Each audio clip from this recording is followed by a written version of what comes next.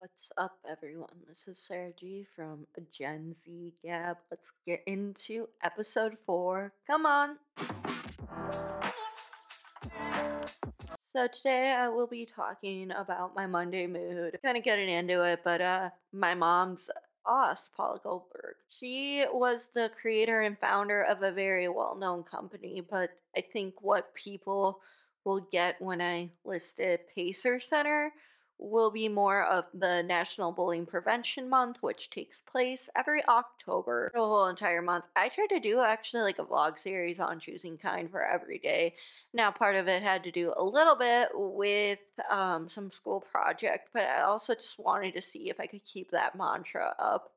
Because given like the whole situation, it's very hard, I think, for a lot of the time to always be choosing to do that, choose that type of kindness. That being said, I could not agree more with all the lessons she taught me, as well as that whole company did. And I mean, I could have stories galore. I have a picture hanging from when I was like 2 or 3 at a Christmas party. That's how well, like, as far as a community or family thing you want to call it. And she treated me like at least one of her own, which I think a lot of people would agree with, and so on and so forth. But she was a special ed teacher before all this happened, but then she's trying to figure out a way to bridge the gap because it started in the 70s, and the best way to figure out how to bridge the gap was to support inclusion and mainstream, which I think what people keep forgetting in the 70s is that when this nonprofit started, that it wasn't really as well known. And as someone with dyslexia and ADHD,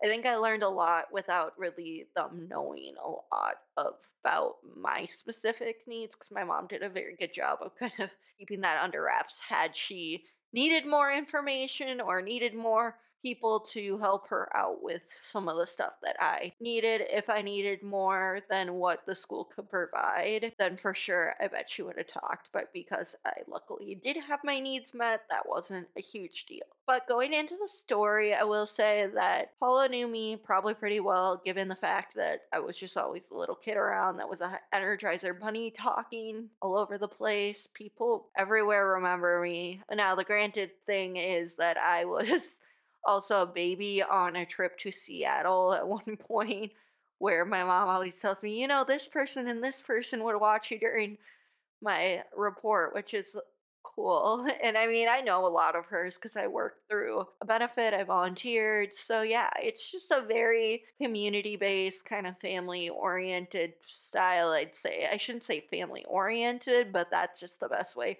for me to say the vibe is not corporate or anything like that. And I think that that just goes to show what kind of place and why I can't say anything different about what I've said. I mean, it's just you feel at home.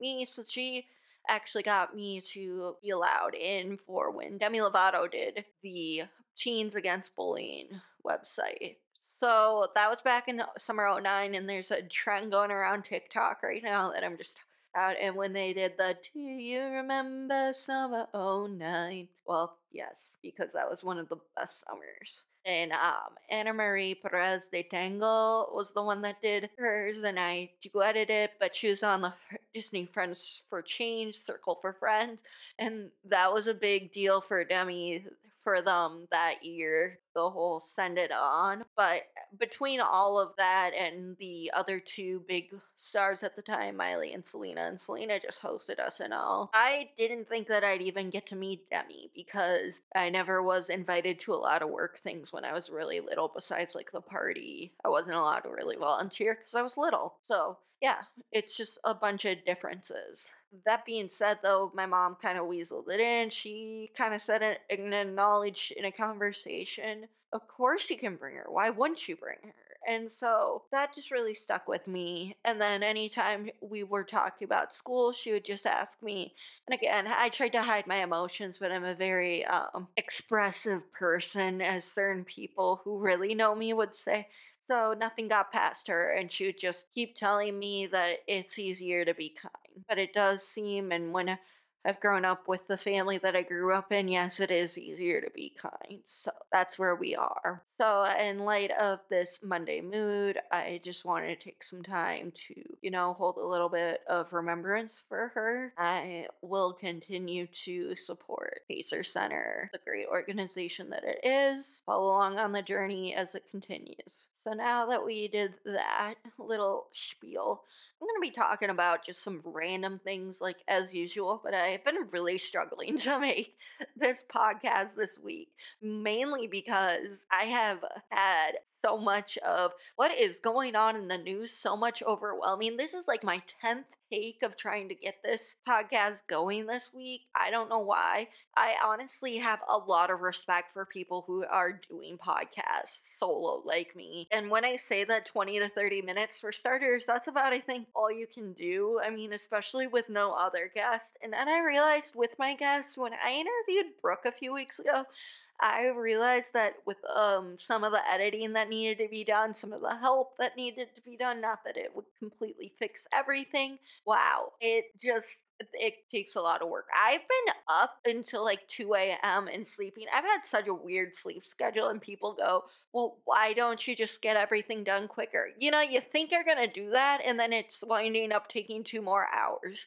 I had to drink coffee at 5 o'clock today because I was like, I'm not going to get this done either way. And that's a fact. I can't begin to say that if you're someone with a huge production team, which I already know that a few people who do, they thank them every day. But yeah, that's where we are. And I even noticed this when I was listening to Man Enough, and I will keep mentioning it because I love everything they talk about. And a lot with Kicking It with Coves. Yes, they go into the details of the episode of the show that they're watching, but they also just like kind of balance it out with like typical life stuff and whatever. Maybe it's also that it's, a dad and his 2 kids and then his work family. And who doesn't love Cobra Kai, right? But I just think that if we kind of acknowledged more and saw some of those more real life moments, it takes some of the pressure away.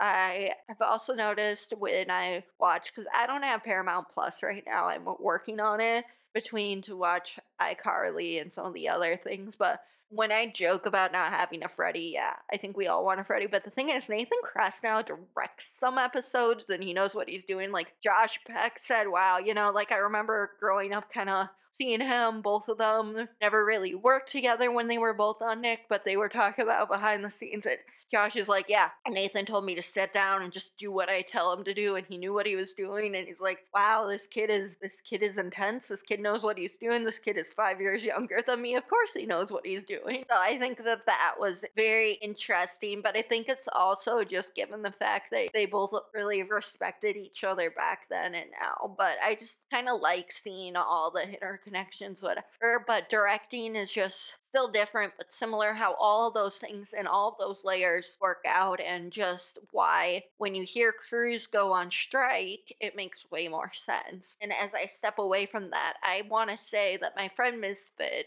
who I hope to have on this podcast sometime soon, he's creating his own podcast, but he is a pop culture icon. He kind of, all of us who are younger millennials, old Gen Z, I'm old Gen Z, that's why it's again called Gen Z Gab, probably grew up like on the later end of Perez Hilton, but that's kind of the vibe he gives a little bit. And I think that that's good in a sense of not saying everything that Perez Hilton has said is great. I'm not saying everything that anybody says is great. But what I'm saying is that he'll at least not be afraid to call out people. I mean, this guy Misfit has had his own, like I've talked about this, but has his own battles with the fashion world. He was signed with like IMG models. He knows the tea, the motherfucking tea. He knows it. He's got it right ready to go. He talks about all the dark sides, which I think is a light that should be shined, especially because I'm in that kind of field where I'm like a micro kind of influencer, and I'm working on trying to figure out where I stand, where I believe, where I go, what's my next step, But I don't think that reconnecting with him or other people, like depending on the situation.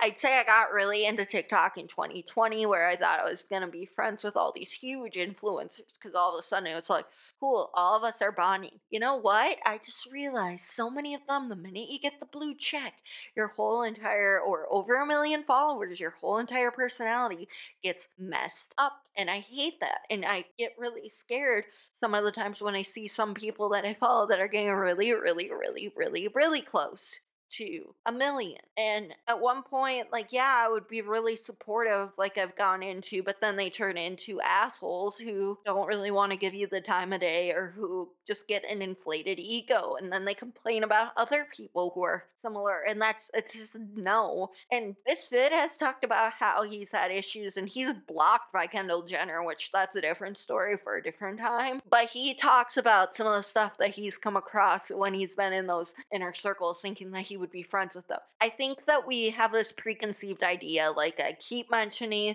that they're going to be great. But then I think back because Anna Wintour, we know the Johnny Depp case. I'm not saying one way or, but if you're on Amber's side, there's a red flag inside of you, and Anna Wintour side her side. And when you do some deep digging, and Misfit has talked about this, the more stuff that you go and come across, yeah, you didn't want to know.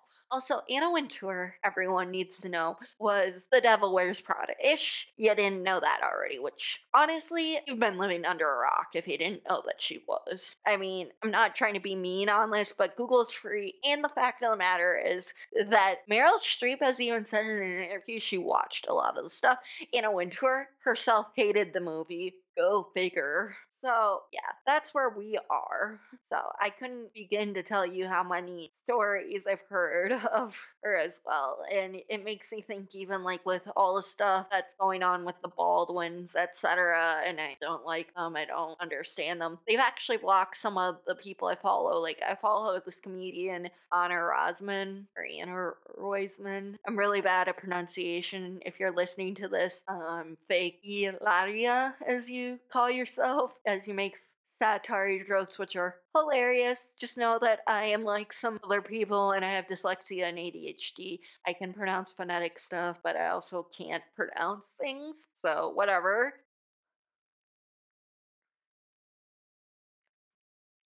Yeah, Ireland Baldwin talked about her whole thing with how neither of her parents, especially her mom, didn't want her to get into modeling because she had to stand in front of people like Anna Wintour and basically be called fat. She was then going into a downward spiral, which I think just goes to show, no matter how many stories you hear and you're losing your shit, like, we cannot, like, we don't have to like everyone. We don't have to love all these models.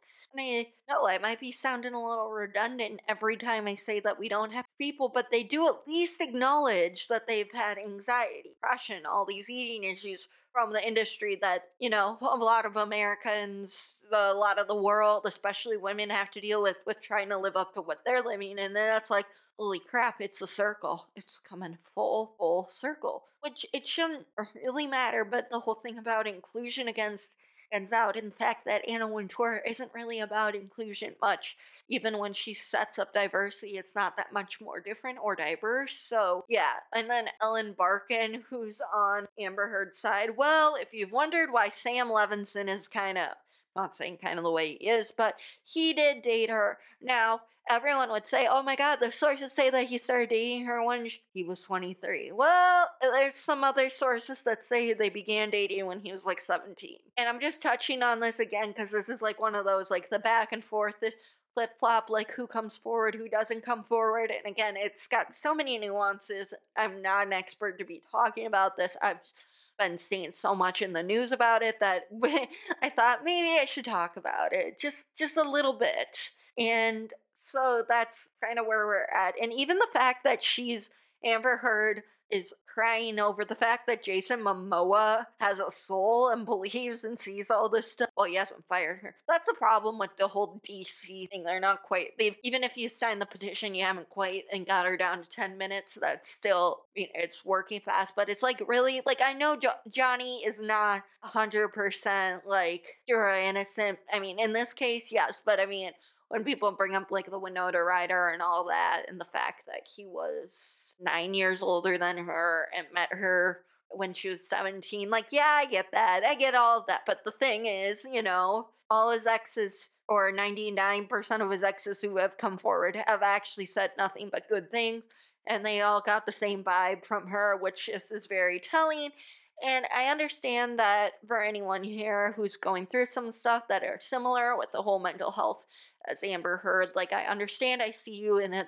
Also, psychologists say that they hope this doesn't turn into something bigger because it's such a misunderstood thing to begin with. But also know this, that you should go and get help if you need, because mental health does matter. And that's kind of my last little thing on this, because I don't know much more and I don't want to be speaking much more on it without knowing some more professional things from it. You can follow the case all over. It's very hot stuff right now, and I think that it does, though, shed some light, open some doors on a lot of other things. Do I think that Netflix might make a documentary about it, considering they've made a documentary about anything else? Yep. Do I think that we could talk about some other stuff? Definitely. So, speaking of Netflix, that 90s show is coming up soon, and I can't wait for it because I've been rewatching that 70s show, and a lot of things will not fly today. And people go, oh my gosh, that was so 70s culture, but it was 70s in the 90s. Like, I was less than a year old when the first season of that 70s show premiered. Let that sink in. And I've always was like, well, if there's that 90s show, I'd love to guest star. I think anybody would. By the way, it's kind of known information, but not super known. But luckily, Leo Chung, he Tommy is able to be back on as Leo, our favorite. He did not sign an NDA, so he goes, he really shouldn't have been talking about it, but I'm really excited to see that he's gonna be back. And most of the original cast, I really want to see what Fred's like as a grandfather and Kitty. I'm very intrigued by these kids that are on the show because they're actual teenagers. Not that I can pass for one still, or other people couldn't pass for it on Netflix because there's a lot. But it should be a really interesting. Plus, I mean, there's no way that there wouldn't have been a daughter named Leia with the way that Eric was about it all. But it's just like even Wilmer Valderrama's little get up for a teaser on his Instagram, he got into Fez mode.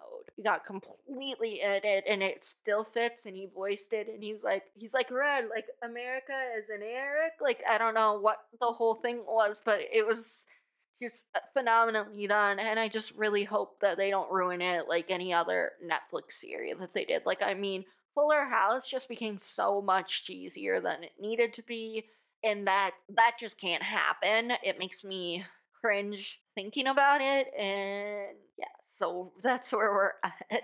But I kind of wanted to say that it would be interesting to see who like winds up with who now, because at the same time I'm a little upset, but completely justifiable, and know exactly why Danny Masterson is not returning. He shouldn't return as Fez, and I get why, or not Fez as Hyde, but I get why, they wouldn't recast, but Fez and Jackie just don't make sense. And watching the reruns, like yes, I love Ashton Kutcher and Mila Kunis together in real life, but they Kelso and her don't make sense. Like no, like I kind of wish that they would, make a little more accurate Hyde recast, because there was in my opinion too a lot of issues that should have gone on with how that they did reveal who his bio dad was, who was played by the amazing Tim Reed, who was on Sister Sister, and he just, yeah, it's a phenomenal actor. But yes, if I was gonna just say, if the one thing that, if they do decide, which I doubt that they are going to, even for season 2, if it happens, be a little more correct in hiring someone to play I just don't know. But that'll be like the one little sad thing. But Lisa Robin Kelly, may she rest in peace, isn't gonna be on either. But I actually rewatching and seeing Christina Moore as her. It wasn't the worst way. I just think that once you get used to the person who played her for a little while, if she returned as Lori, I think I'd be okay with it. I know other people don't like as much, but if you gave her a little more screen time. But yes, I completely agree with everyone's take on like the new Lori was way sweeter, even for nasty delivery, and that's a thing, like both between both acts. But that's okay too. I mean, everyone plays like think about remakes all the time, and still the remakes do okay in a lot of ways.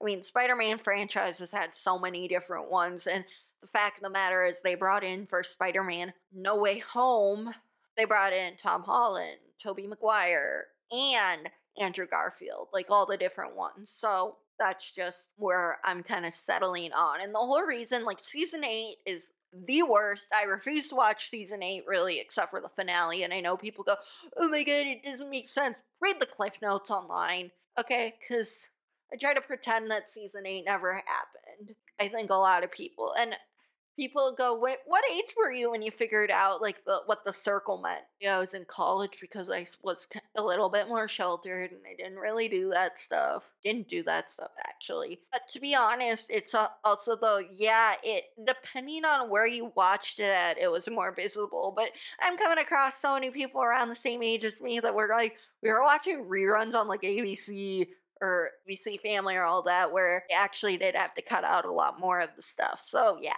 in a lot of the references.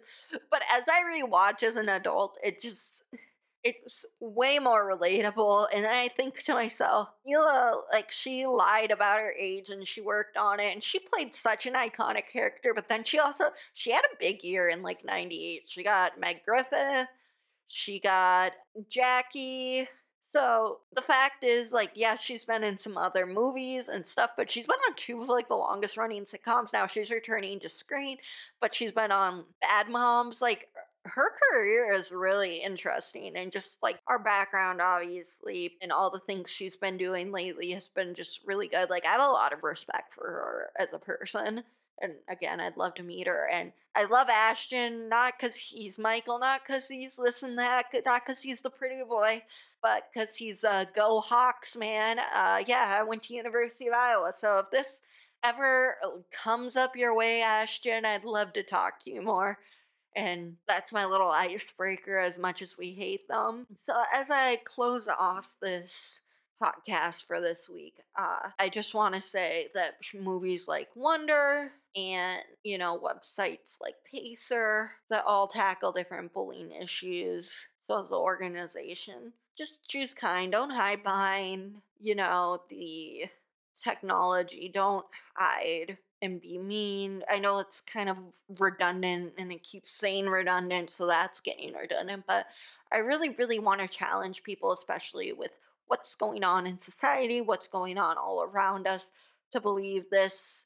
What you like, believe the people who are being victimized, believe in kindness and love and gratitude, even though it's hard to do that, and make an effort and push through and understand. Very important, especially just with how life has been.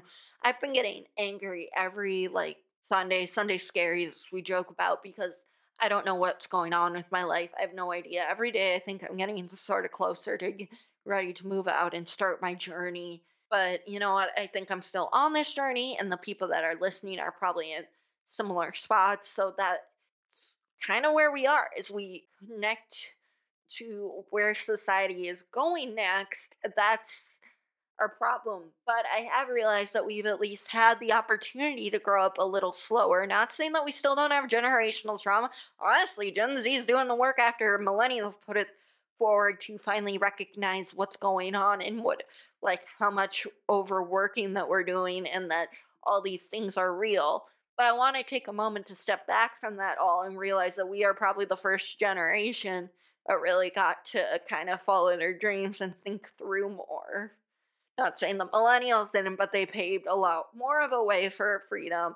And, like we're more on rest days, we're more pushing for mental health days. There's just a lot going on. And boomers look at us like whatever. And that's why I would think about that 70s show. And one of my friends mentioned this. She's a comic, Laura High, that we're the same as their like boomers, quote unquote, hippie children, or the themselves children, like they raised those things, but the boomers hate us because we were kind of like them, where they were fighting for equality, bodily autonomy, all those fun things. And I think that they needed to realize that because some of them now are like, wait, what? No, you're like us. And I think that as the more generation goes on, it just shows like full circle moments. So I will be here next week. Thank you for listening. And I hope that you can gab soon with me. All right. Bye, guys.